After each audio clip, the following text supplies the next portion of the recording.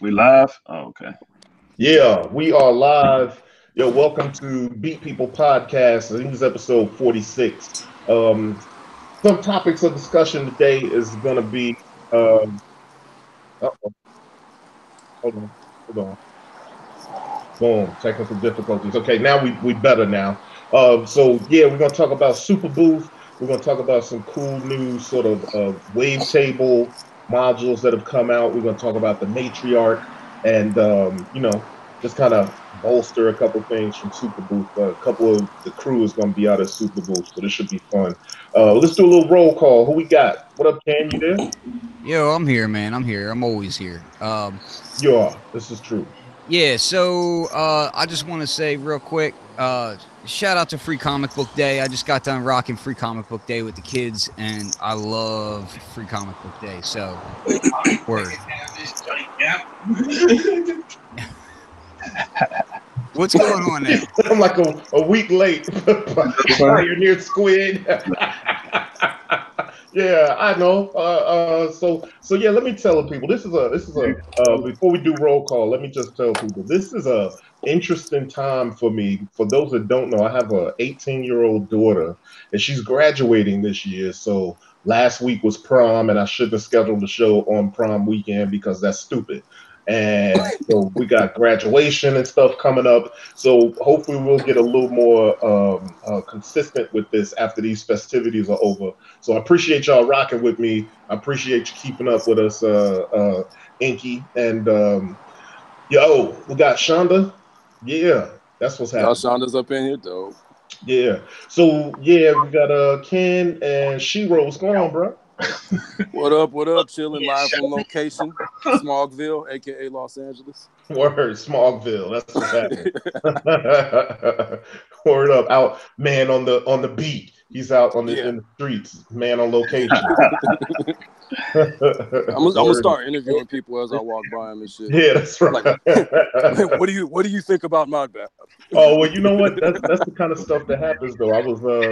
I caught Chip Fu from Food Snickers. Chip Fu was doing a live, and I got on there. And he was like, "Yo, what up, B-boy Texas?" And we were chatting, and I said, "Yo, we got to get you on some mod." And he was like, "Yo, we got to get you on some mod." Yo, Chip Fu is a monster. Yo, we also got Ali in the place. Ali, the architect. Yo, what up? Ali in the building. What's going on, y'all? Chilling, man. Good to have you. Yeah. You know I'm back. Yeah. So, yo, I know you are about to embark on a international excursion over to what is it? Super Booth. Super Booth. Tell us about Super Booth a little bit, man. What's going on? Yeah, we're gonna head out to Super Booth. Just try to see some new modules and what's coming out. Meet up with some developers, try to make some connections and just see what's coming out this, in the next summer. Word. See what kind of modules we're gonna be getting. If there's anything we can use for the BAP Nation. Yeah, that's what's up. Yes, indeed. Yo, you're gonna be going out there with Aaron too, right? Yeah, that's Aaron dope. Coming out. So me and I didn't know Aaron was going too. Yeah. We're gonna have a good time. Yep. We staying in the same hotel, everything, man. So yeah, we're gonna be mobbing for the squad. Well, now I feel left out. I should have gone. Yeah, I was actually when I was talking to Aaron, I was going to plan to come out, but like I said, I got so many activities going on that like I thought it was best. Like, listen, bro, you better sit down. But I'm going next year. I'm gonna be Obi-Wan Kenobi. I'll be there. Yeah, exactly. That's what's up. So yo, let's jump into. I'm pretty excited, man, and y'all know this already. And anybody that follows me on Instagram probably knows this already. I have been on 10. Because one of my favorite modules came back with a V2 version, Qubit Electronics Cord V2. And so I've been rocking that joint, and it's got so many more features on it, and it's half the HP. It's half the size. So I've been figuring stuff out on it and just really been grooving. Even this morning when I was getting ready, I was playing some of the Instagram video over the Bluetooth speaker. And yo, that joint is banging. I got a million ideas. What y'all feeling about that Cord V2? Feeling like I want one. Yeah, man. Yeah, that's made of want and need. I'll tell you, the thing that gets me is I'm looking at it and I'm seeing that you can add your own wavetables in, and it's compatible with the E352 wave edit Nice. program, which is dope. And then the fact that like, so you get your waveform out, like your main out, but then you like the root, and then you get what is it, like a third, a fifth, and a seventh out of it. Mhm. And we were kind of talking about different patch ideas the other day, and we were talking about how, like, well, if you could patch a fifth out of that thing, it's almost like doing ratio FM on it. So like you could do some really interesting self-patching on that thing. And it got me kind of hyped just thinking about it. And plus the form factor is right. Yeah. Oh, it's just so on. Yeah. Yeah. 14 HP. Come on, man. It's a no-brainer. I mean, especially after I seen Corey post that first Instagram post, I was just like, yeah, I'm not waiting after Super Boost, bro. Like, I was gonna wait till after, but I was like, you know what? Nah, let's get this ordered. So mine will be here Monday. I got a few holes in my rack right now, and I'm like, there's a few things on my list that I would really, really like to cop. Holes in my rack. As soon as that thing popped up, I was like, man, it might have to happen. I'm not sure yet. I'm still kind of like, I'm still slightly on the fence, not because of the sound of it, just because I'm trying to decide what direction my rack needs to go. But that thing is like, yeah, it could definitely happen. You can see right here. I think y'all can see the screen. So obviously it has the root, the third, the fifth, the seventh, and the mix. I typically go mix out, but you can also go any of those other ones out too, right? But if you notice up, you got the bank, you got wave. So these things were already there: wave, voicing, quality, and volt per octave. So I think the lead may be new. You always had the voicing knob, quality knob, and the frequency, waveform, and that kind of stuff. But the bank is new, the linear FM is new, and the lead is new. So what I've been doing is going mix out, throwing the volt per octave in, and then I've been sending a envelope from Zadar into the lead, and then doing one of them weird steppy sort of shapes out of Zadar. Mm-hmm. So it's actually creating a melody. You know what I'm saying? Yeah. So it's the lead. So what is the lead doing? I have to read the manual, man. I don't know. I don't know yet. It's just literally I've just been messing around. I don't know. It sounds cool though. So it may be the root note. If I'm not, it may be the root note. That's what it seems like it is. And then so another thing I've been doing is I've been taking the fifth, like Ken was saying. I discovered this last night. I think it was last night. I take the fifth and throw that into doing self-patching, taking the fifth out and throwing that into the linear FM, and then dialing that in and then modulating voicing and the bank and or voicing and wave. And what I'm starting to get is like this wave that's or these chords that are really simple chords, but then they start to modulate and wave around and move around. There's a lot of movement in them. And then that linear FM and add a little bit delay. That's just super sweet, bro. Yeah, I'm going to say something that is not at all to belittle this module in any way, because like the module's crazy dope and there's a lot I really like about it. But one thing that always keeps giving me pause now is like whenever I see a really interesting module design like this, I'm like, wonder if I can build that in the 301. Word. Right?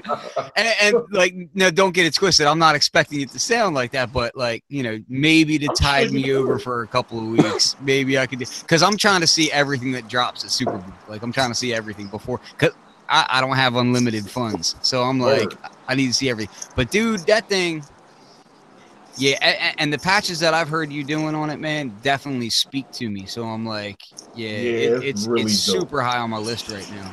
Another thing is that it has SD card. The first one did not have banks or SD cards, so you can load your own waveforms. It has its own waveforms, and it has 8 banks of waveforms. So do you know how many waveforms are in each bank? I don't know, but I can look it up and find out. But it does have waveforms in each bank. So at the top, you see the LEDs, major, minor, right, all the way to star. Basically, what those are each bank. So when you turn the bank knob, one of those will turn white momentarily. Mm-hmm. That means you're in that bank. So it's 1 through 8, and so you can modulate that, or you can modulate the waveform, or any other stuff. And what else is it? Oh, it has free range mode, so you can address each of the 4 voices individually by pressing this mode button. Mm. And so there's a couple ways you could do it. So it's a really power packed joint. And I'm gonna go back one little step here because you could see obviously this is the chord up here, but then you can kind of go back in time and check out what they were looking like before. This one in the bottom middle was the original chord in 2016. Yeah, it's a big footprint. That was the analog joint. You remember that? That was the analog joint. It never made it to market, but it came to NAMM, and I got one of the original videos of it on my site, bboytechreport.com, where I'm talking about Chord V2. You can actually see the video in that article where the announcement for Chord V2 is in there. So bboytechreport.com news. And so you see this, it's 4 analog voices. And by the time it came to market, it was digital and it looked quite different. And so it became the one to the right of it, because they said that the digital voices were easier to keep in tune and easier to control. And, just, I think the module got a little smaller from that, but it was still pretty That's what I was big. going to say, smaller footprint. Yeah. So, yeah. So this thing has had quite the evolution, man, to go from this to that. I don't even know what this one is. You know what I mean? But then to come to this, I love seeing companies that I like do stuff like that. Yeah. One question Aaron was asking earlier today, he was asking it to Dan. He was like, do you think that you could sample into the nebulae onto the memory card on the nebulae and then take that right out of there and stick it into the qubit and use that as your wavetable from the nebulae? Well, I don't know about all that, but because it's compatible with the Wave Edit software, you could probably, I think in that software, if I don't recall, you can convert samples into wavetables in that. So then you would just drop it into that and then kick it over. I have to remember. I think I have the Wave Edit software on here real quick. Let me yeah, I do. Let me pull it up real quick. And I don't know if this is updated because I don't even have an E352, though I do want one. I'll see if I can't show you what the Wave Edit software looks like real quick. No, this is from Synthesis Technology, but so this is the Wave Edit, and you can actually draw your own waveforms in here, like so, right? Mm-hmm. And you can do harmonics. You can add your harmonics in like so, and damn. Yeah. So this is actually a really, really dope way of rocking things. I don't know how you set up. I'm trying to remember how you set up odd harmonics, but anyway, yeah. So you can kind of do all that. You can actually preview sounds right up in here, all that good stuff. So it's pretty damn good software. That's actually version 1.0. I'm not sure if they've updated it or not. And it's pretty dope that they made the chord compatible with that. Now another wavetable. Now I mean, think about that. That's a 4-voice wavetable synth. You could do chords with it and then individually address the joints. But then flipping the script over to this. Let me show this right quick. Hold on. Boom. Still nothing. Hold on. Oh, there we go. Then you got the Spherical Wavetable Navigator, bro. So I got this sitting right next to chord, and they pair mad well together. Maybe some people might think it's the overlap because this is basically a 6 wavetable oscillator with independent pitch, level, and waveform controls. 6 LFOs included. You know what I'm saying? So bigger. Yeah, I can make it bigger. Well, you can see it. But ultimately, that first row is the level controls. So you can see right above there, these are the actual levels. That first row inputs. Those are just inputs. You could do VCA, or you could switch it to volt per octave and address those individually. The buttons above them, you could use those buttons to tune the oscillator, or you could use the buttons to mute the oscillator. And then right below that, where the LEDs are, those are LFOs. Each one of those are LFOs. Nice. You can control the speed of the LFO, the shape of the LFO, and then you can scan through. You can modulate it or scan through the wavetable that you're playing on with the knob down at the bottom and the center there, or you can hold down the tuning key or the tuning knob in the upper right. And then from there, when you hold down the tuning knob, you can press one of the buttons and tune each one of the individual oscillators into a chord. Nice. You know what I'm saying? Nice. Yeah, so it's crazy, yo. Like, I mean, like these two modules got me mad excited. It's just really some really dope stuff. So this joint goes for $5.99, and the other one goes for $2.99. So you got a 6-voice for $5.99, then you got a 4-voice for $2.99. And they're you know, even though they're similar, they're very different.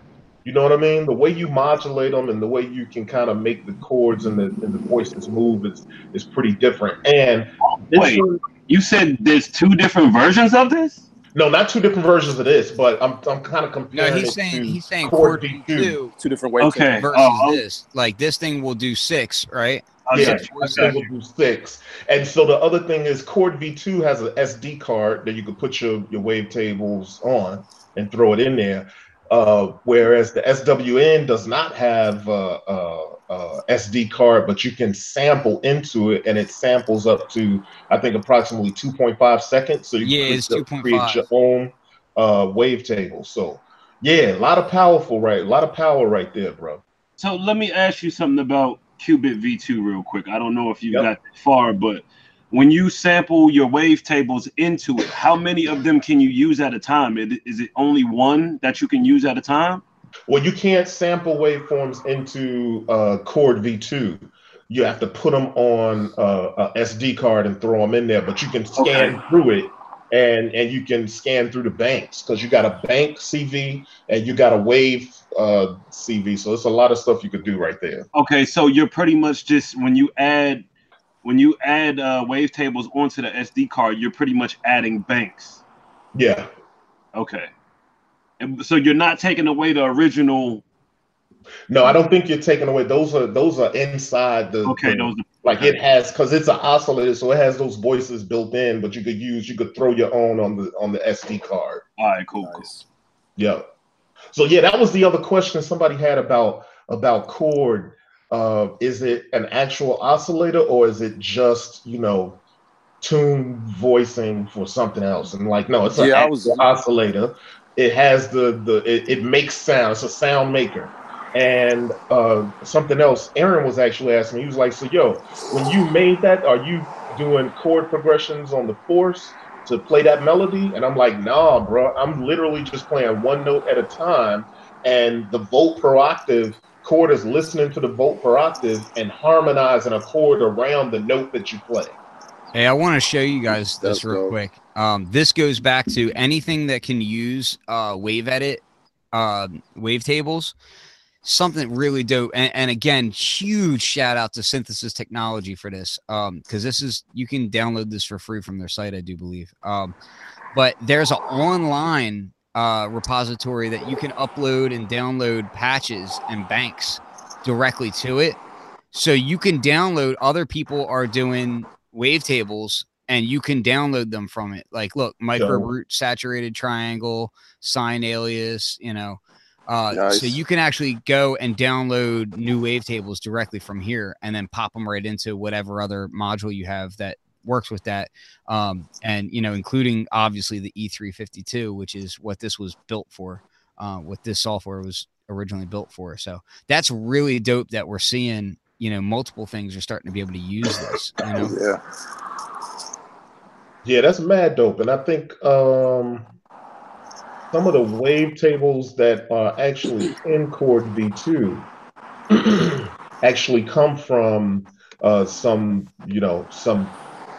some place out on the internet where people can get that stuff for free. Some library of some sort. So that's kind of dope. Yeah, so this is compatible with Wavetable Edit. So yeah, a lot of dope stuff, man. If anybody's out there kind of into chord stuff, into wavetable stuff, I'd recommend those two modules at the drop of a hat. Quite frankly. Yeah. Hey, while we're on that subject, Yeah. and this is just because I like people to know what else is out there. So another module that's out there that does something sort of similar is the Orgone Accumulator.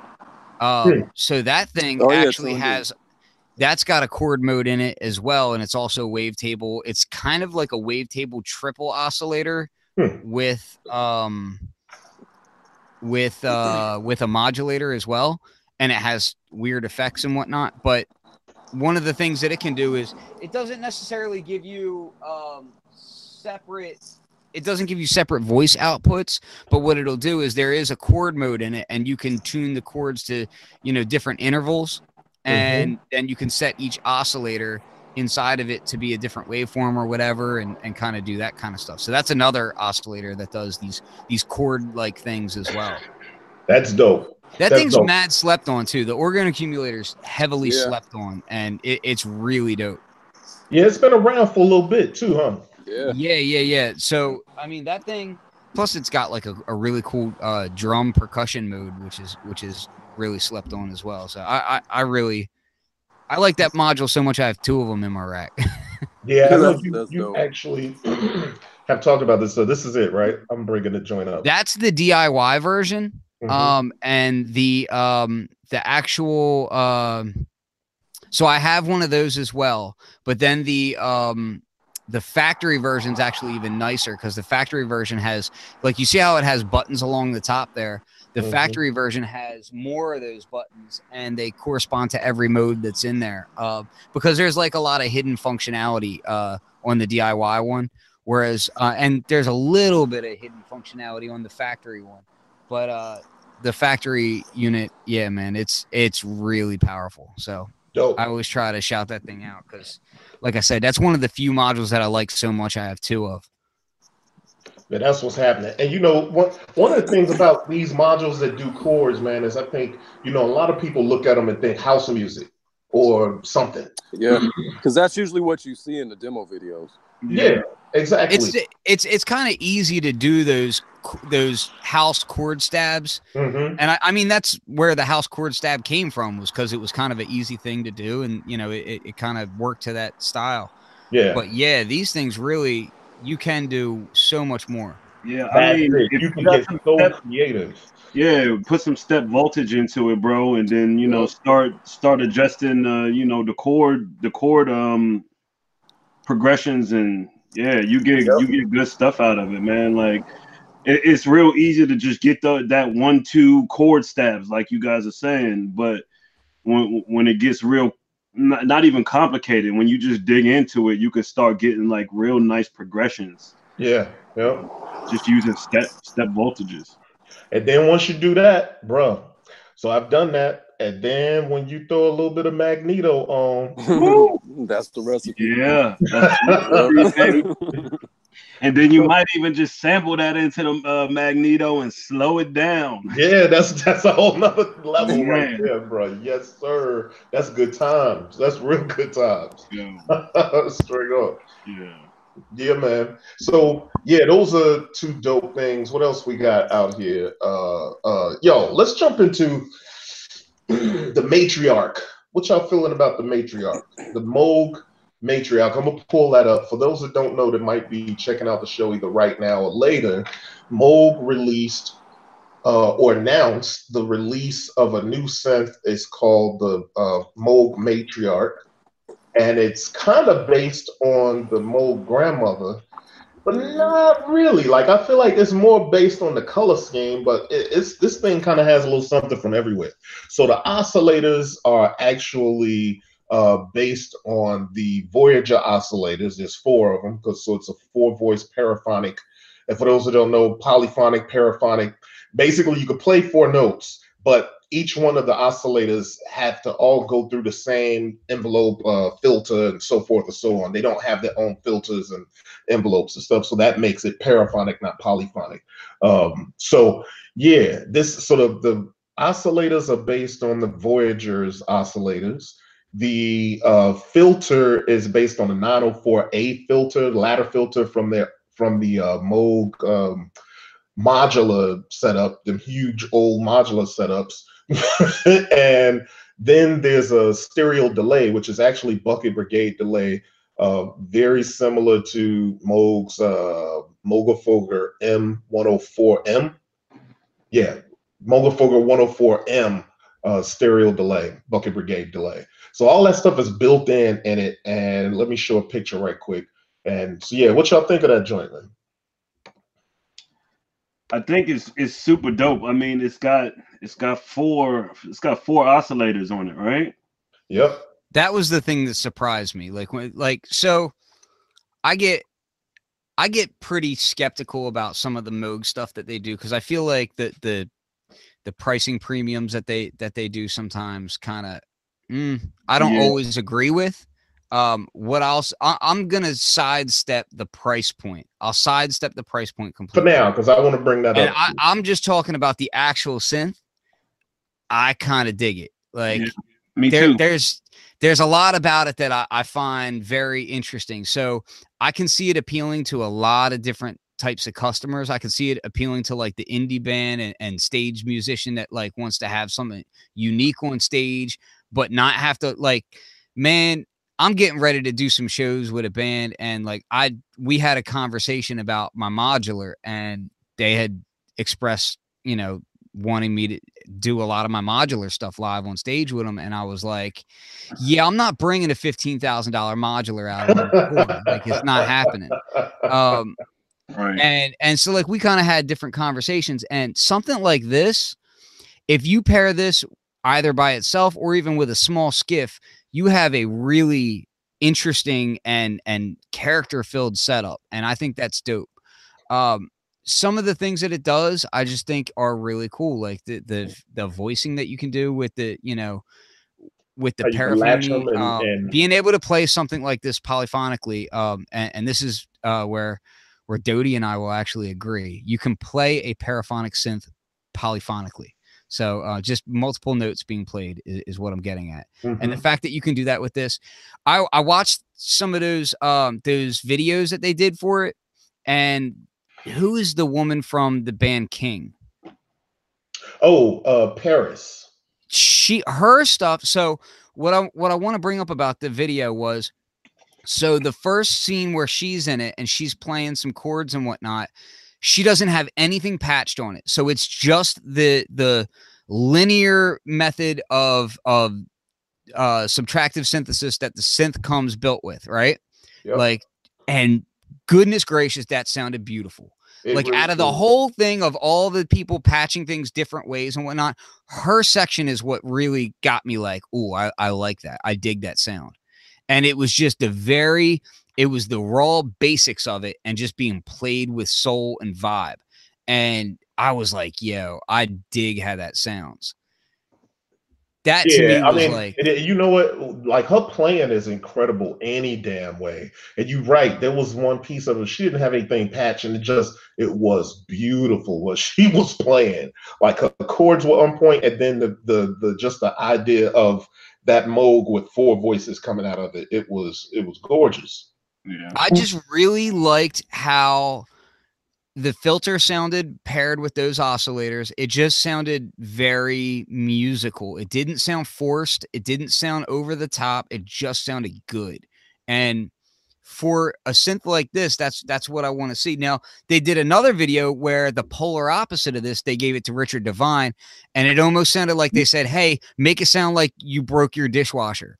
Like, and that's what it sounded like. You know what I mean? Like, it just sounded like, cacophony. Like, it was just random modulating, modulators. It was like a modulation test. Modulating modulators. Like, it just sounded like a hot wreck. And it's cool that you can do that too, Yeah. This is Paris. And that's part of her playing that the matriarch, which is pretty dope. Yeah, I need to check that out. I seen her when she was playing the what's the big Moog? Yeah, the Moog One. Yeah, I seen her playing the Moog One. And then this is Lisa Belladonna. She's pretty incredible with it. We saw her live at Synthplex. Yeah. Doing a show with the Moog grandmother and a gang of Earthquaker Devices pedals. Yeah. And she's got a couple videos out, audio with visuals of her playing the Moog Matriarch, and it's just a beautiful sound synth, man. So yeah, I ain't gonna front. She is a rep for Earthquaker as well, right? Yeah, she is. Yeah, because I think I remember seeing her at a NAMM one year or something. Yeah, so I thought it was funny that in that video in the background she had the Behringer Model D racked up next to the grandmother, which was interesting. Yeah, so yeah, if you look like right behind her shoulder, you can see that racked up in there is a Model D. And then there's a grandmother right beneath it, but on the other side, there's the same thing. So she has, which is cool though, because that stuff all pairs together. Yeah. You know, that stuff all pairs together in such a cool way. But I will say, like the Matriarch, man, like when I saw it, like price point aside, I was like, wow, like I kind of really dig it. Like, and I still think that, like, I made jokes about how the grandmother looked, but I made jokes kind of like happily, like, because I think I love synths that look like unique and have character to them. Anything that's got a green panel on it is going to make me happy. Of course. So the fact that this thing looked like the fact that this thing looked like, you know, she's got that tchotchkes like suspender thing going on with all the flare on it from Office Space. Like that's what these synths remind me of. All the different colors on them are different pieces of flair. One thing I will ask is who puts plants on top of their speakers though? Oh, you know what's funny is I was thinking about that. I was like, yo, hold on, let's get back to it. That does not, it's funny you said that because my wife was in my studio just like yesterday, and this was up on my screen, and I was like, look at her setup, it's crazy. And she was like, it's nice though. I was like, yeah, it is nice. Well, here's the thing. Then I was like, yo, but them plants up on top of that would scare me to death. I couldn't. I mean, there must be rubber matting on there or something to prevent them from slipping too. Plus, like, I don't know, like, man, look, let me just say it like this. I go into the lab and half the time I forget to eat or drink when I'm in here because I'm working and I'm focused on music. They would all be dead. Yeah. You even forget to feed yourself, let alone a plant. Yeah, right. Yeah, I don't know. I just thought that was funny. I was like, that is funny. So here's the thing: the grandmother costs what, $700 or $799? The Matriarch costs $19.99. Yeah. So that's a premium. Somebody in the chat called it a hipster tax.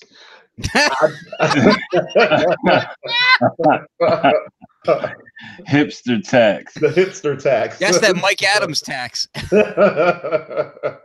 So the thing about that is, like, you know, this is, so what's in there? What's on the Matriarch that's not on the grandmother? I mean, you got four. So the grandmother has 2 oscillators, where the Matriarch has 4. The grandmother is monophonic, so you can't play it, you know, polyphonically. And it has a spring reverb as the only effect. It does not have the Bucket Brigade delay. Okay. Certainly not a stereo Bucket Brigade delay. And the Matriarch has 2 utility sections, a mixer section, a stereo filter, whereas the grandmother has not a stereo filter, just a single filter. Yeah. And also they both have the ARP sequencer, but I think you got more banks, like 6 banks of 8 or 4 banks of 8 or something. So yeah, it's actually, when you think about it too, so Moog is actually selling a limited run of their Moogerfooger 104M. Don't go this route. Don't say it. I'm gonna say it. I'm gonna heavily disagree with you on this, man. You could do that, but let me finish. So go ahead. All I'm saying is you could buy, if you're in the market for a Moog pedal, it costs $1,000. That's what they cost. Woo! The 4M Bucket Brigade delay pedal costs $1,000 right now at the Moog store. This one has a stereo one built in, and I know Ken's probably thinking like, so does the Matrix Brute, right? Well, the Matrix Brute does as well. Has the same basic setup. It's got, you know, stereo delay, Bucket Brigade delays, all that stuff. But that's not even where I'm going. I'm saying, if you want to talk about $1,000 Bucket Brigade delay, I mean, you can also go online and get a less than $200 Bucket Brigade delay, which I did, well. right? So it's true. Like, I get that totally. Again, Mike Adams tax. Mike Adams. So the thing is with that, you know, as far as it goes with Moog delays, those joints cost $1,000 today. Right now, if you wanted that Moog pedal delay, it's $1,000. Even though you could probably go get some for $350, $360, or whatever it might be. But this one has one built in, and it's a 4-voice polyphonic or paraphonic synth. So, you know, it depends on kind of what you're into. But yeah, it does have a bit of a premium price on it. That said, mine will be on the way in the first run.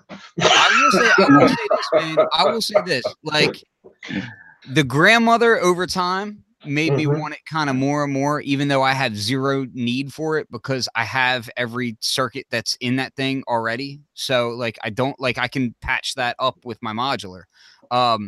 But I love the fact that, like, you know, you have that kind of flexibility, but you also have like that structure at the same time. There's something to be said for like actual music makers, like people who want to create music and not get bogged down by things. It's nice to have, you know, a linear architecture synth, you know, here and there. Like, I keep a few in my lab. Like, I'm not 100% modular all the time. Like, you know, you have the same, we all do. It's great to have that kind of hybrid in between the two. You know what I mean? Where it's like, you can get modular when you want to, but you can be linear when you want to.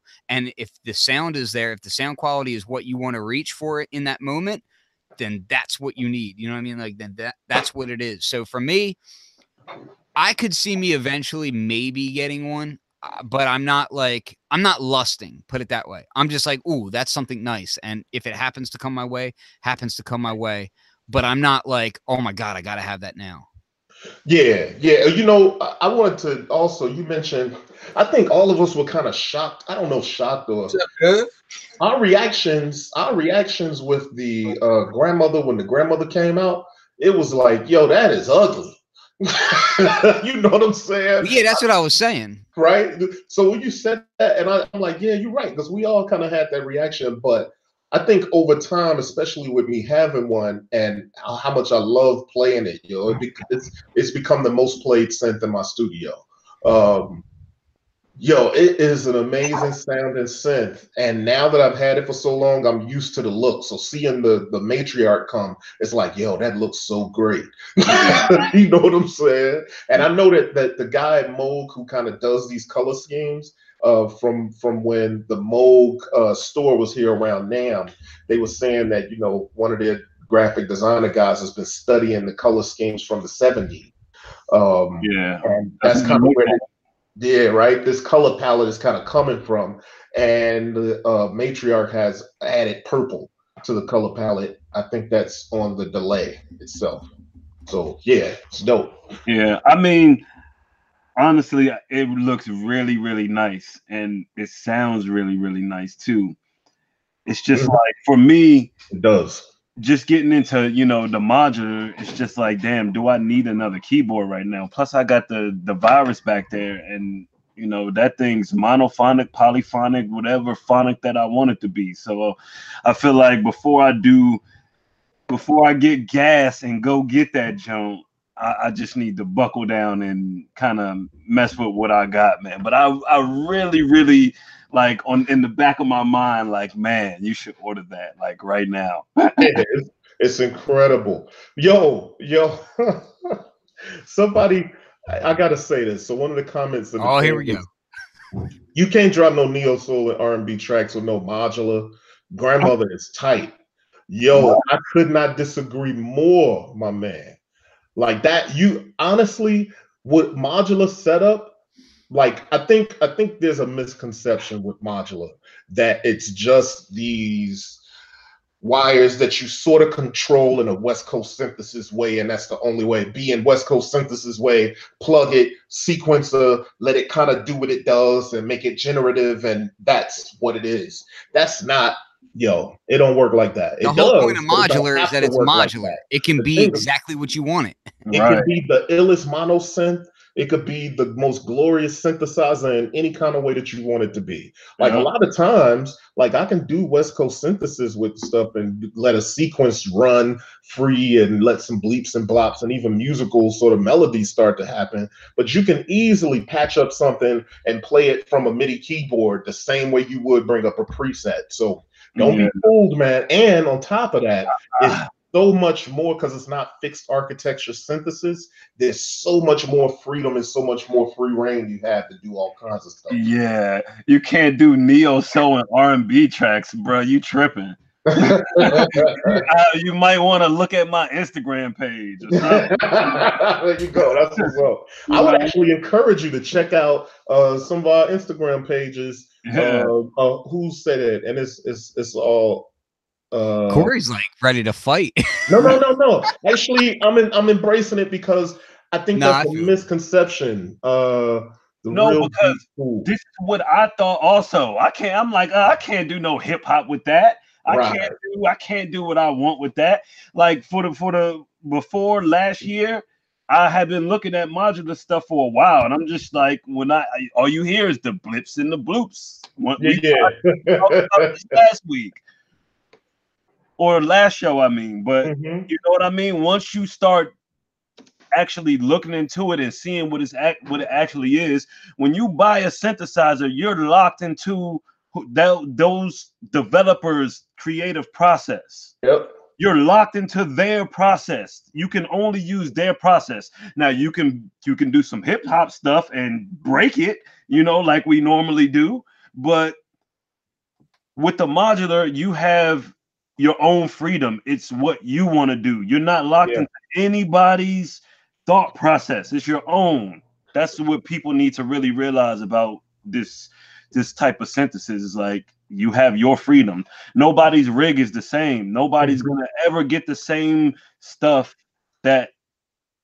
Okay, I'm not going to get the same stuff out of the same things that I have here that Corey has and that Ken has. We're all going to make something that sounds totally different. That's just because you're not as dope as I am. Whoa. Whoa.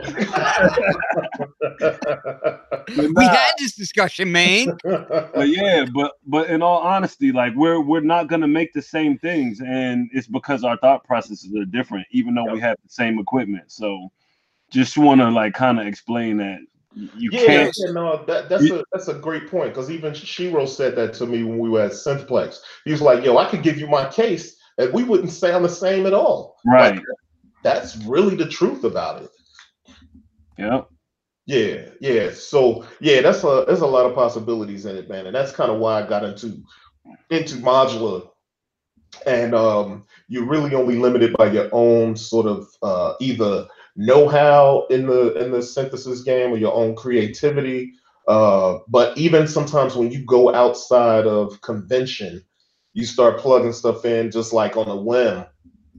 You know what I'm saying? Like you can start to get some real, and that's another thing that's dope. You can take the same modules. Just the other day with the Switchblade, I was saying that I was explaining this patch that I did, and Kim was like, "Oh, yo, that's dope. I hadn't thought of that." And so, you know what I'm saying? And it's not like, it's just like everybody thinks a little different. And when you start to add all these different ideas together, it comes out to some incredible stuff. Yeah, man, definitely. And people be thinking I'm playing when I be telling them like, I just let my kids make some shit sometimes and then I refine it. Like literally, I'll be in here, I'll plug some stuff in and I'm like, I'm not making anything. I'll call my kids, "Hey, come here." Yeah, right. Straight up. And then I'll hear something like, "Oh, that's it. Hold up. Let me get in there." Whoop, whoop. Yep. That's so it. I just want to bring up an interesting point, because that discussion is kind of continuing in the live chat. So like once this video is up, I definitely recommend for people replaying to watch the live chat as well. And this is why it's good for people to join the live chat.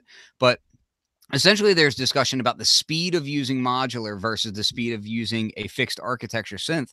And one of the points that I always try to bring up is like, once you're comfortable with your modular, you should be able to patch a patch in your modular faster than you can program a patch using a fixed architecture synth. Obviously not calling up a preset, but if you're like, you know what, I have a sound in my head and I want to come to it.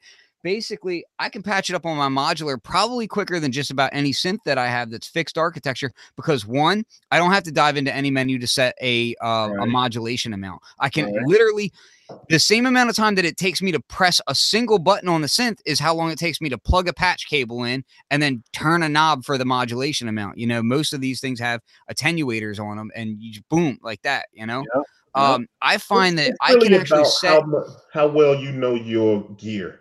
Exactly. Right? Yeah. I just find that I find it very, very quick to make the sound that's in my head on my modular, because the modules that I've selected are specifically speaking to the types of sounds that I want to create to begin with.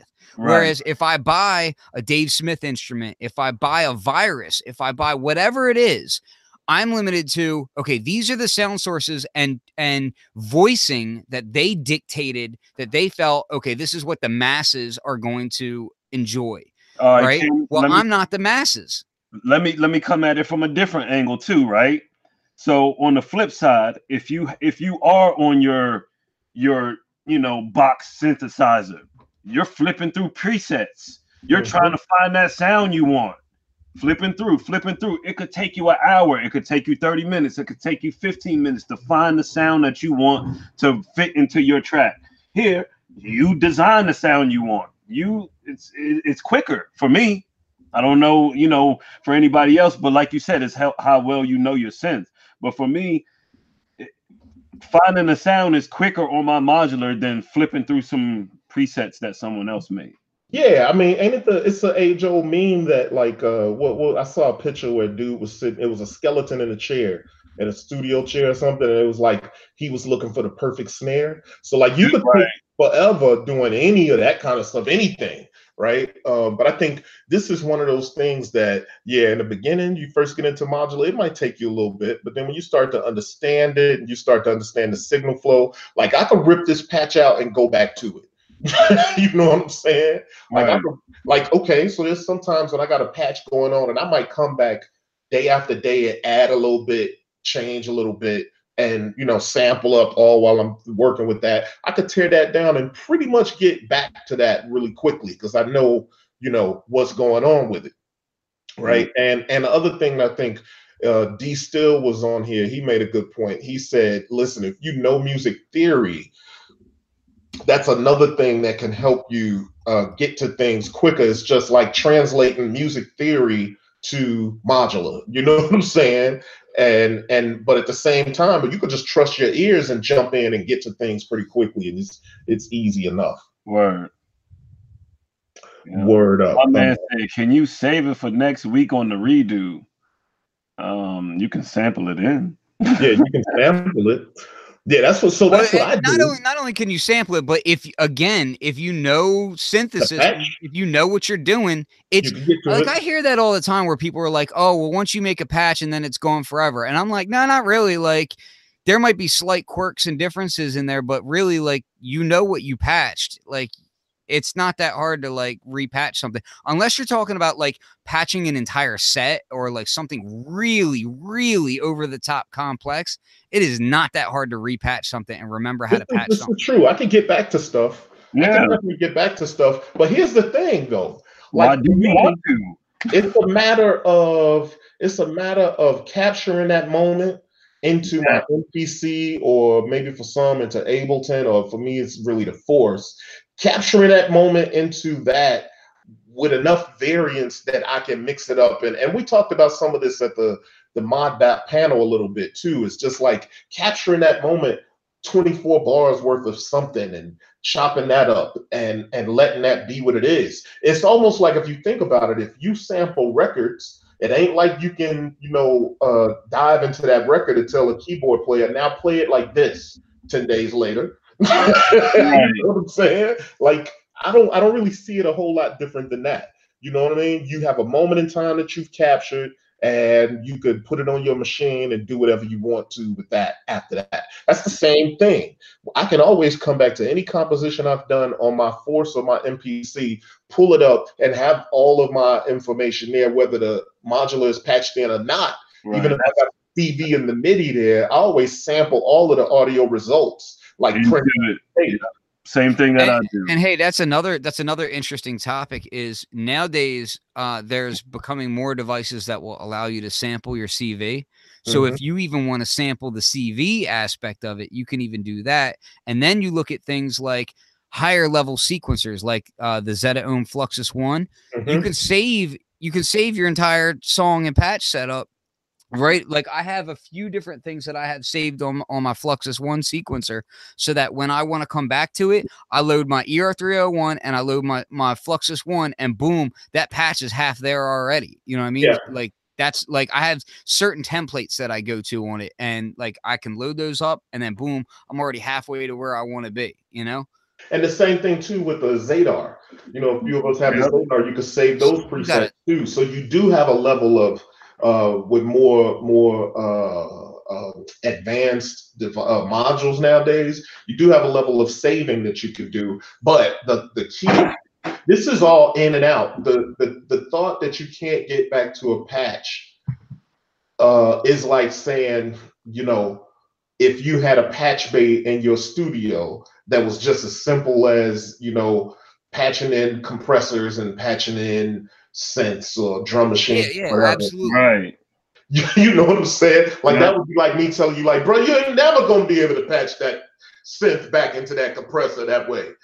Right, exactly. But at the same time, the way I see it is with this is like you said, Corey, you capture in that moment.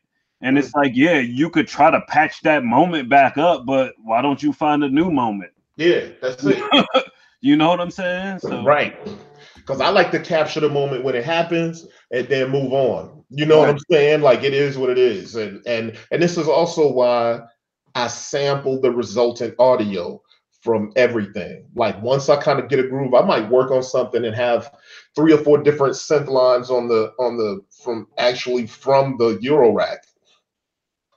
And then once that's playing, I might rock with it, but then I'll sample each individual thing into tracks and manipulate it from there.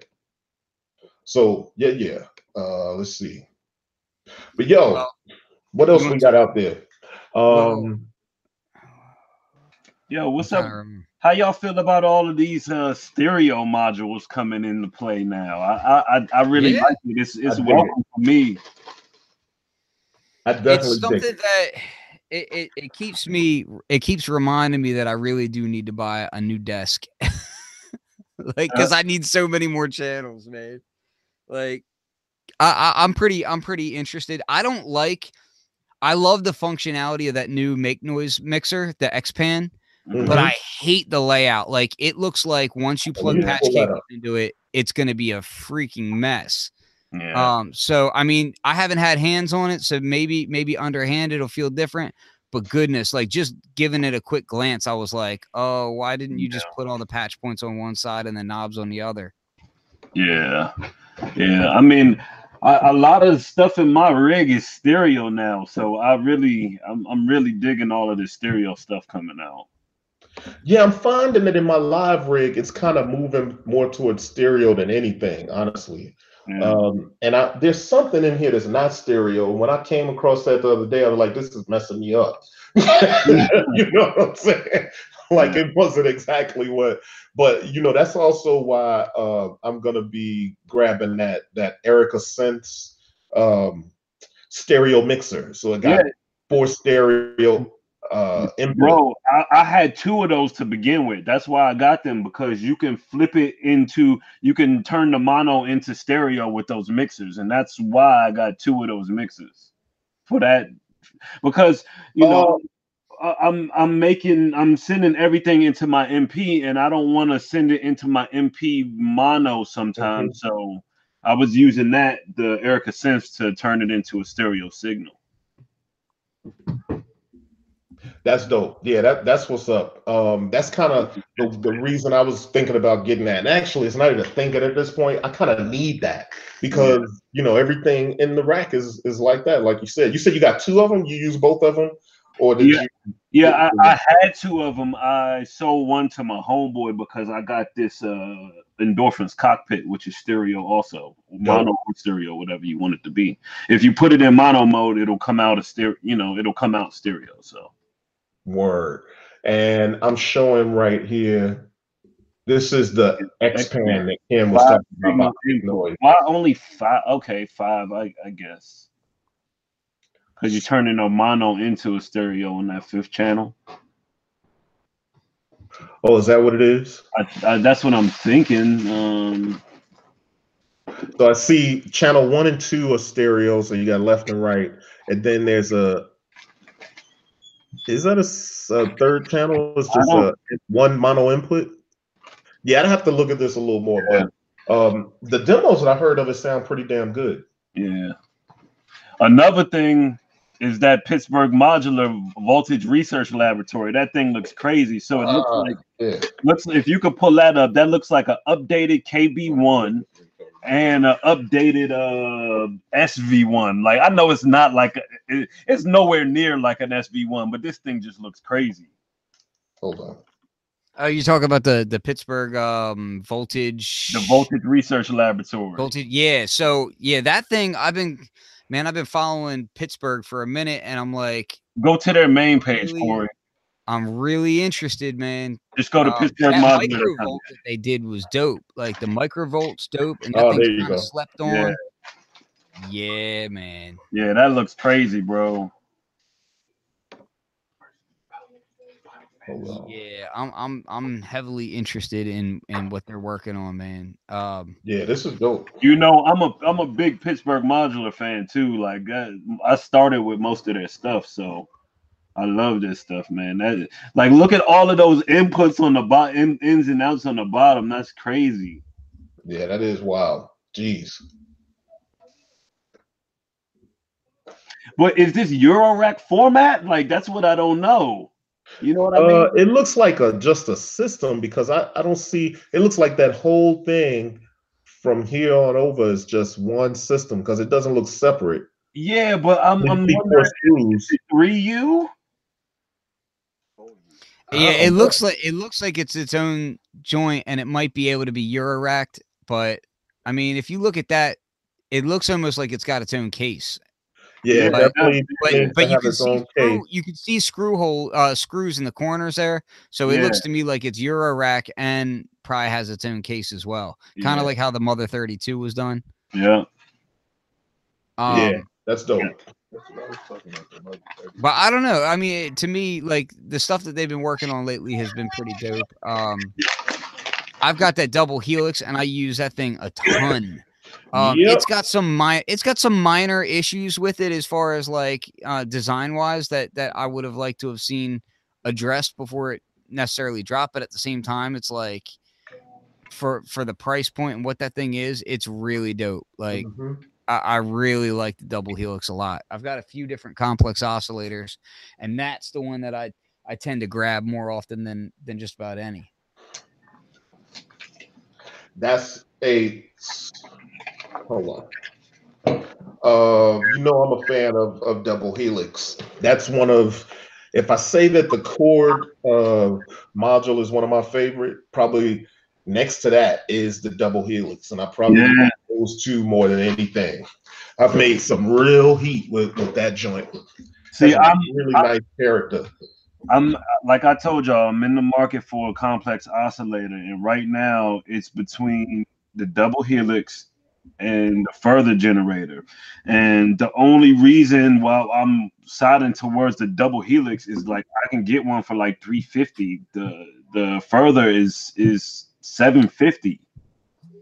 So I'm just trying to figure out. They're pretty different though. I mean, so the further tends to be more of like that smooth kind of sound. Like one thing about the double helix that it does that a lot of the other similar style dual oscillators like a what is it, the DPO, and even like a Rubicon with Dixie combo, and you know, a lot of these other ones. Most of those are very like they're trying more towards that Buchla smooth sound, right? And I've got dual oscillators that do that. I've got the the 258J dual oscillator, which is a Buchla clone. I've got a few different things like that, but the Lifeforms double helix, it's got like that blade waveform. It's a little bit more, it drives a little bit more, if you know what I mean. Right, like it's a little bit more aggressive. And what's cool about that is, so it has that low pass gate built into it, and it has the wave folder built into it. You can get these like really kind of like twangy sounds out of it that I haven't really heard as much out of other dual oscillators. Like it can go from being like this huge aggressive bass sound to like this cool plucky twangy sound, which is really cool. I just find it very versatile. My only gripes with it are it doesn't have a sync input, which would have been really nice. So no oscillator sync, and there's a point where if you drive the second oscillator in it to its highest point, you'll get some audio bleed through it. And that's so like it's kind of like the audio lines are a little too close together or something in there, but that's only when you have the second oscillator all the way up, and it's even then it's still fairly low. It's not the end of the world, but it does so much else. I mean, 2 oscillators, LFO, wave folder, and whatchamacallit, low pass gate. It's dope. It's dope. Yep. I looked at a bunch of them, and that was the one for me on the real. So yeah, okay. So what else, man? I think we're about an hour in, so we probably won't go too much longer. But what else we got that's out there? Oh, you know what? I wanna mention that I have gone stir crazy over the last couple months with samplers, Eurorack samplers. But I've recently returned the Rossum assimilator. So when I started thinking about it, it's like a really powerful joint. It's an 8-channel sampler. You could get 8 individual sounds onto each channel and trigger them via, keyboard, drum machine, or whatever, via voltage. But you can't chop on it. So it's a really dope sampler that you can get all of the classic EMU sort of sampler sound out of it, be it lo-fi or otherwise, or just textured. You know what I mean? Whether it's 12-bit and, whatever it might be, you can get all of that sound out of it. So it's like having 8 of those in your Eurorack. But the problem for me is that it's yet to have gate delays. So I had to do a workaround to go into— Which is nuts. Yeah, for a $900 sampler. So I had to do workarounds to go into an envelope from Zadar or something like that, or either Maths, and, delay the gate a little bit. And also it doesn't chop samples. So even though on every channel you can get up to 8 individual samples that you can address individually on that channel, if you put a longer sample in it, you can't chop and then address that chop that way. But you could do that in something like Sample Drum. You could certainly do it in ER301. You could certainly do it in a myriad of other things, but none of those other things quite cost $900. You know what I'm saying? Well, hold on. Before ER301 we get does. too deep down that path, I did want to bring up quickly, because a lot of people were talking about it in the chat, is the Pioneer Squid. Like, and that thing has my interest, but it also has me very much like skeptical. That's the new sequencer from Pioneer. So they are releasing a standalone sequencer. And it's got like a 16 pad layout. Corey, do you have the link for that, or you want me to pull it up? Bringing it up. Okay, so, but what's dope about this thing is it doesn't just do traditional, like straight, 4 on the floor style sequencing. It has like lots of random. It's got you can do like a spiral mode with it. There's lots of really interesting things with it. It does have CV, but it's not a lot of CV on it. So if you wanted it to be like a massive sequencer for your modular, you'd probably want to pair it with something like the Mutant Brain or something to that effect. But it's it's really interesting looking. The thing that worries me is that like Pioneer's not somebody that's really known for their sequencers, and a deep complex sequencer is a big undertaking. It's a So huge undertaking. it makes me want to kind of like just take a few steps back and be like, all right, let's see how this thing pans out. And Yo, if it them pans pads out are dope, backwards. you know, what's that? Those pads are backwards. How's number one in the upper Yeah, left? and I hate Right, that. I right. hate that. That's dumb. Why is it like that, yo? Yeah, whoever did off the that, bat. like, should probably like. I mean, I don't want to be rude, but I'd slap them. Yeah, I But mean, yo, the groove bend. hand placement. You see the Yeah. crossfader on the side. The stuff you can do with that is pretty dope. So you can actually like force swing and force step nudging and kind of you could just kind of like mess with the vibe of the sequence a bit with that bender, which is pretty dope. Like there's a lot of really interesting ideas inside of this thing that make me think like, oh, okay, that's cool. Because to be honest with you, like I still, man, the MPC machine, all these things, they all fall down in certain areas of their sequencing. So I'm always open to look at new sequencers. You've got like the Circlon out there, which has a waiting list, and you know, it has a kind of, maybe that form factor doesn't speak to you. There's a lot about this thing that could be dope, but I'm just very skeptical. Yeah, I'm not necessarily super interested in this, but I can see why people would be. I used the Torres. What is this? Is it the SP16? The sampler. I used that for a while, and I was actually kind of surprised at how capable it was. But there was some things that I wanted to do that I couldn't do, or some weird ways that I had to go about it, and I can't remember right now because it's been like 2 years. But yeah, I don't know how interested I would be in this, but I could see why there would be a lot of interest, especially for people that are DJs that are used to the Pioneer sort of stuff, especially with the other Torres stuff that came out. They're obviously building a product line with the Torres stuff. It will be interesting to see how the warp works and those kinds of things. Yeah, it definitely, like, I mean, if you watch the promo video in this thing, I mean, there's definitely a lot about it that says, hey, they got somebody who's watching modular sequencers and is watching Electron, you know, like somebody, they got somebody who's watching this stuff. Yep. And I'm interested to see what they, you know, how it works in the long run. But there's a lot about it that looks pretty powerful. And the price point is really not that bad. Someone's saying that help me on this, guys. I don't know how true that is. Maybe it is. It says that the Torres SP16 came out before the MPC Live and X. I don't know that that's true. I mean, but I don't recall exactly. I just know that that thing was not. I don't know. Fleshed as it could have been. Yeah, I don't think that's true. I mean, also, I don't think that thing was marketed towards people like me. Like, I feel like that it wasn't marketed towards like a DJ audience that wanted to, you know, really is very much that loop based kind of production thing. So, you know, which, you know, the Machine Jam and, you know, that type of user, which that's not really me. So, you know, that's fine. Yeah. Thoughts on Verbose complex oscillator? Shonda, I haven't used that one very much. I've heard it used. I like what I hear because Verbose they kind of model their stuff after Buchla. Am I right? Typically, because the dude who owns Verbose kind of started as a Buchla. Yeah, so that's that that oscillator that I was just talking about, the 258J.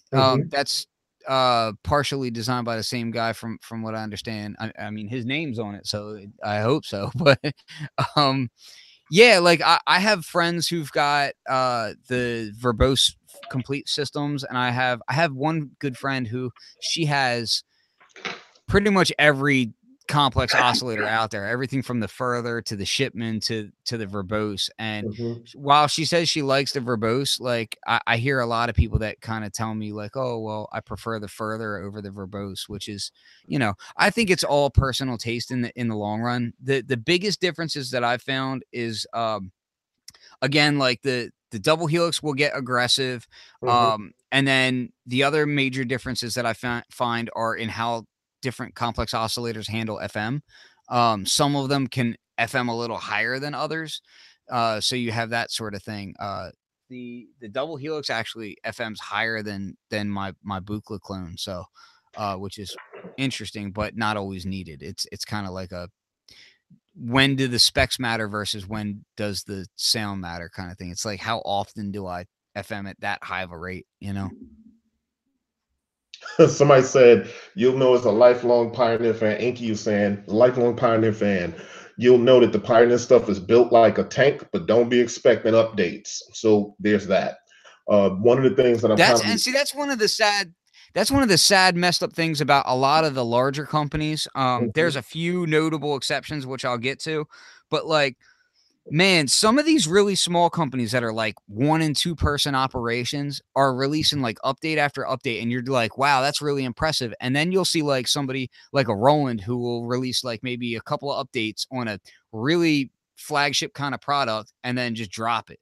Like the JDXA had, I think, 1 update, and all the update gave you was more presets, and then they dropped it. Like they didn't do anything else for it after that. It's like, that was their flagship analog digital hybrid synth, and then they just didn't do anything with it after that.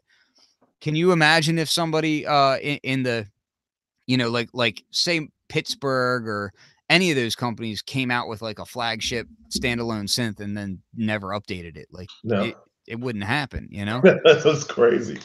Well, yeah. It's a very odd thing when you see like, okay, well, these guys have like these budgets and they're not updating. But then you see Novation, which kudos to Novation for the Base Station 2 update. And what? Oh, it changed that thing totally. It flipped the How long has that thing been out? Oh my God. Like that was amazing that they did that.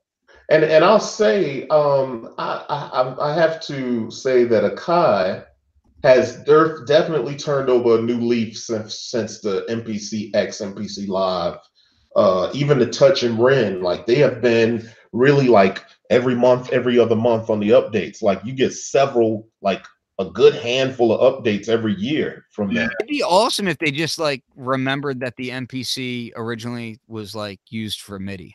That would be amazing. Hey, hi. I like MIDI input from multiple sources. Talking about though, like I don't understand. I mean, I don't know. I guess I use my MIDI very simply. So anybody who wants to play keys with one hand and finger drum with the other knows exactly what I'm talking about. Oh, I got you. Anybody who wants to use an external sequencer with their MPC or like an arpeggiator or anything like that knows what I'm talking about. Like the fact that I can't dictate what MIDI channel each program is on, come on. No MPC couldn't do that up until now. Like, yeah, well, that ain't my use case, man. It makes me so sad. We gonna get into that thing. And I've used a lot of. So yeah, it's what I do not like is that there are things that older MPCs could do that some of these newer MPCs can't do. And if you're used to that use case, then it becomes a huge problem. I definitely agree with that. I know that I'm definitely not the only one who's upset with the MIDI implementation of the current MPC line. So I'll leave it at that without harping for too long. Oh no, we get it. I had to take the MPC off of my desk. I had to take it off my desk, and I was trying hard to keep the machine off of my desk because it's got issues too, and I don't really have faith in the direction that they're heading with things either. So I'm like, man, it's just how hard they all get so close, and then they all just half-ass it. You know what I think too is, man, I think part of this thing, because I don't think any of us are completely 100% satisfied with any of these companies that make stuff. I think part of the thing is time is moving really quick with technological advances, and everybody's trying to capture lightning in a bottle rather than seeing things through to, You know what I mean? Full development, full use case. And I think also there's too many, everything is trying to be everything else, right? You know what I'm saying? So you get all this stuff all jumbled up where, you know, some devices don't need to be the every device, right? And so I think it causes a situation where cats can't necessarily focus on the basics and the primary and or lose sight of what the target is sometimes. Yeah, I hear you. I don't know. I think there's been a move in the industry as a whole towards these short product cycles where and also they're focused on different newer money making schemes. Like you've got Akai all these integrations with their Splice integration, and you've got Native Instruments has their sounds integration, and they're more focused on selling additional microtransactions, basically like video games did for the longest time now, and less on the power user, you know? It's the iOS app sort of paradigm. You know what I'm saying? Like everybody wants that residual, that persistent income, that income, passive income, basically, where you have a ecosystem that's designed for people to not just buy the hardware and then you get them at the next time you make hardware, but everybody wants to create that Apple iOS sort of ecosystem where there's passive income coming at all times, not just at when your hardware cycles through to the new version. Yep. You know what I mean? So that's kind of messed up some of the other things where, you know, there's not the development focus on some of the that's things. Another 3-hour conversation. I mean, we could go deep into the monetary aspects and development aspects of what development cycles look like. Like just to not to go too deep, but one of the things that really strikes me when I see people talking about new product releases is it's become a norm now instead of an exception, where companies are announcing products while they're in the development stage, early development stage. And they'll even tell the people, hey, this is going to be in development. But the customers are not used to this yet, and they don't understand it. They're not in the music instrument world. They don't know what a development cycle means. So, for instance, like I've got the RD808 sitting right in front of me, and people are like, oh, that should have been out months ago. And it's like, no. They announced to you that it was in development just a couple months ago. Like, how long do you think a development cycle actually takes? Like, people have no idea. People don't have the knowledge of that, and it's not their fault because it's not their job. But the problem is that these companies are trying to build money up in the front, you know, and then you have distributors who are taking pre-sales for gear without even talking to the companies that they're purchasing the gear from. They're just like, oh, we know this gear's coming. We'll get that pre-sale money now. You know what I mean? Like, give me that money.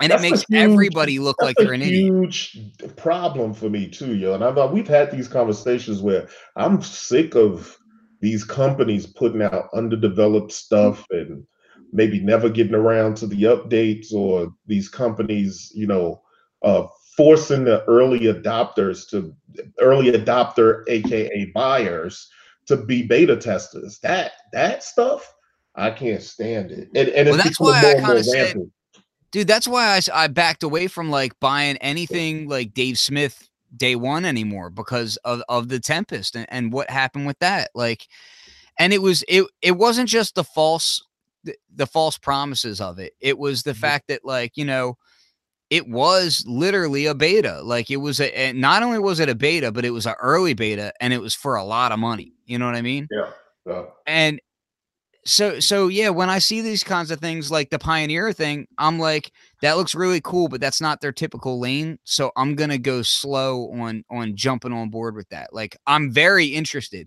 I'd like to check it out. I'm very interested in it, but I'm not gonna like just jump. I'm gonna be like, okay, let me go slow on this. No, I feel that. I definitely feel that. So, yo, I think we I don't know, man. We got anything? Tell us what you're working on as of late, and let's close the show out. I'm not allowed to talk about what I've been working on. Yeah, and so, ladies and gentlemen, that's the good stuff. When anybody on this podcast can't talk about what they're working on, you are about to have some fun in the coming months. I will say this much. I'm working on a few different projects right now. all of which people are going to really enjoy. We all have a really bright future that is going to make a lot of people really, really happy. Yes. And I will say, I haven't been putting out sound packs or anything recently because I've been grinding on this other stuff. So like, you know, if you keep an eye on the website, like I'll try to get something up sometime soon. I have a bunch of half finished sample packs and that sort of thing, but I just other projects are under a much tighter deadline and I got to focus on where it needs to be.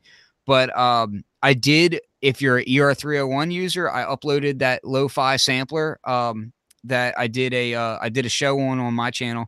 So youtube.com Flux302 or Flux with it. You'll get there either way. But I did a lo-fi sampler for the ER301 and I've released it so that you can go download it, go to shop.fluxwithit.com and you can download that sampler.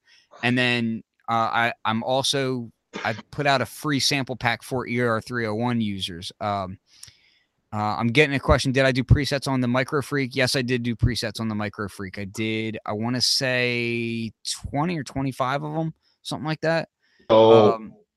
So, and that's shipping today now. Like that's actually shipping. So you can, if you go and buy one, like they are shipping now. So I know that for a fact. So. Word. And so, yeah, I got some reviews to catch up on. I got this H9 with the hot saws that will be coming soon. I have a couple of things. One, the Cord 2 dipole. Shoot the Q-Pass. Is that the stereo dipole from SSF? Yeah, the stereo dipole. That out so bad. And then the SWN, and I also have the Polyen Medusa over here that I'll be doing some videos on. So I got a lot of videos coming, but like I said, for those that know, I got to get through this graduation season with my daughter, and then the videos will start coming at you fast and furious. Hey, real quick, have you had a chance to mess with that Medusa since it came back into the lab? I haven't. It just got here a few days ago. Okay. So I'm looking forward to plugging it up and digging into it, man, and I got to say, I kind of like the digital side of it more than the analog side of it, but at the same time, when you blend the two, it's kind of dope too. So I love digital analog hybrids. So it really has a good character when you start blending the joints. So yeah, that should be fun. I got a couple. Man, I'm gonna have some footage from Super Booth coming up for y'all. Today or tomorrow, I'll be releasing episode 6 of how I use it on the stereo dipole. So look out for that. I'll be leaving Wednesday to go to Super Booth, so I'll have some footage for y'all after that, man. So that's what's up. Word. So, hold on. Woo. Oh, and my V2 cord will be here Monday, so y'all. Yeah, no doubt. Yeah, I can't wait to see what you do with the Cord V2, man. So that's gonna be dope. But and another thing is go cop these t-shirts on beatpeople.com, BEATPPL.com. There's also some sample packs from obviously a ton of sample packs from myself. Flux has some joints up there. Get some more Flux's joints up there, and other people from the crew with sample packs up there. And we're gonna be coming to a town near you doing edutainment sort of things with ModBap. So we'll be doing workshops and live beat performances. So that's revving up as we speak. So look forward to us coming to a town near you. And you have a venue or a store that sells modular and synthesis, or you have anything that you do with the youth that teaches hip hop and production, holler at the ModBap crew, and we'd be happy to kind of set something up to come through and do a talk about modular synthesis and hip hop. So that's what's up. This is the Beat People Podcast, episode 46 in the can. We'll check y'all out next time. Peace. Peace.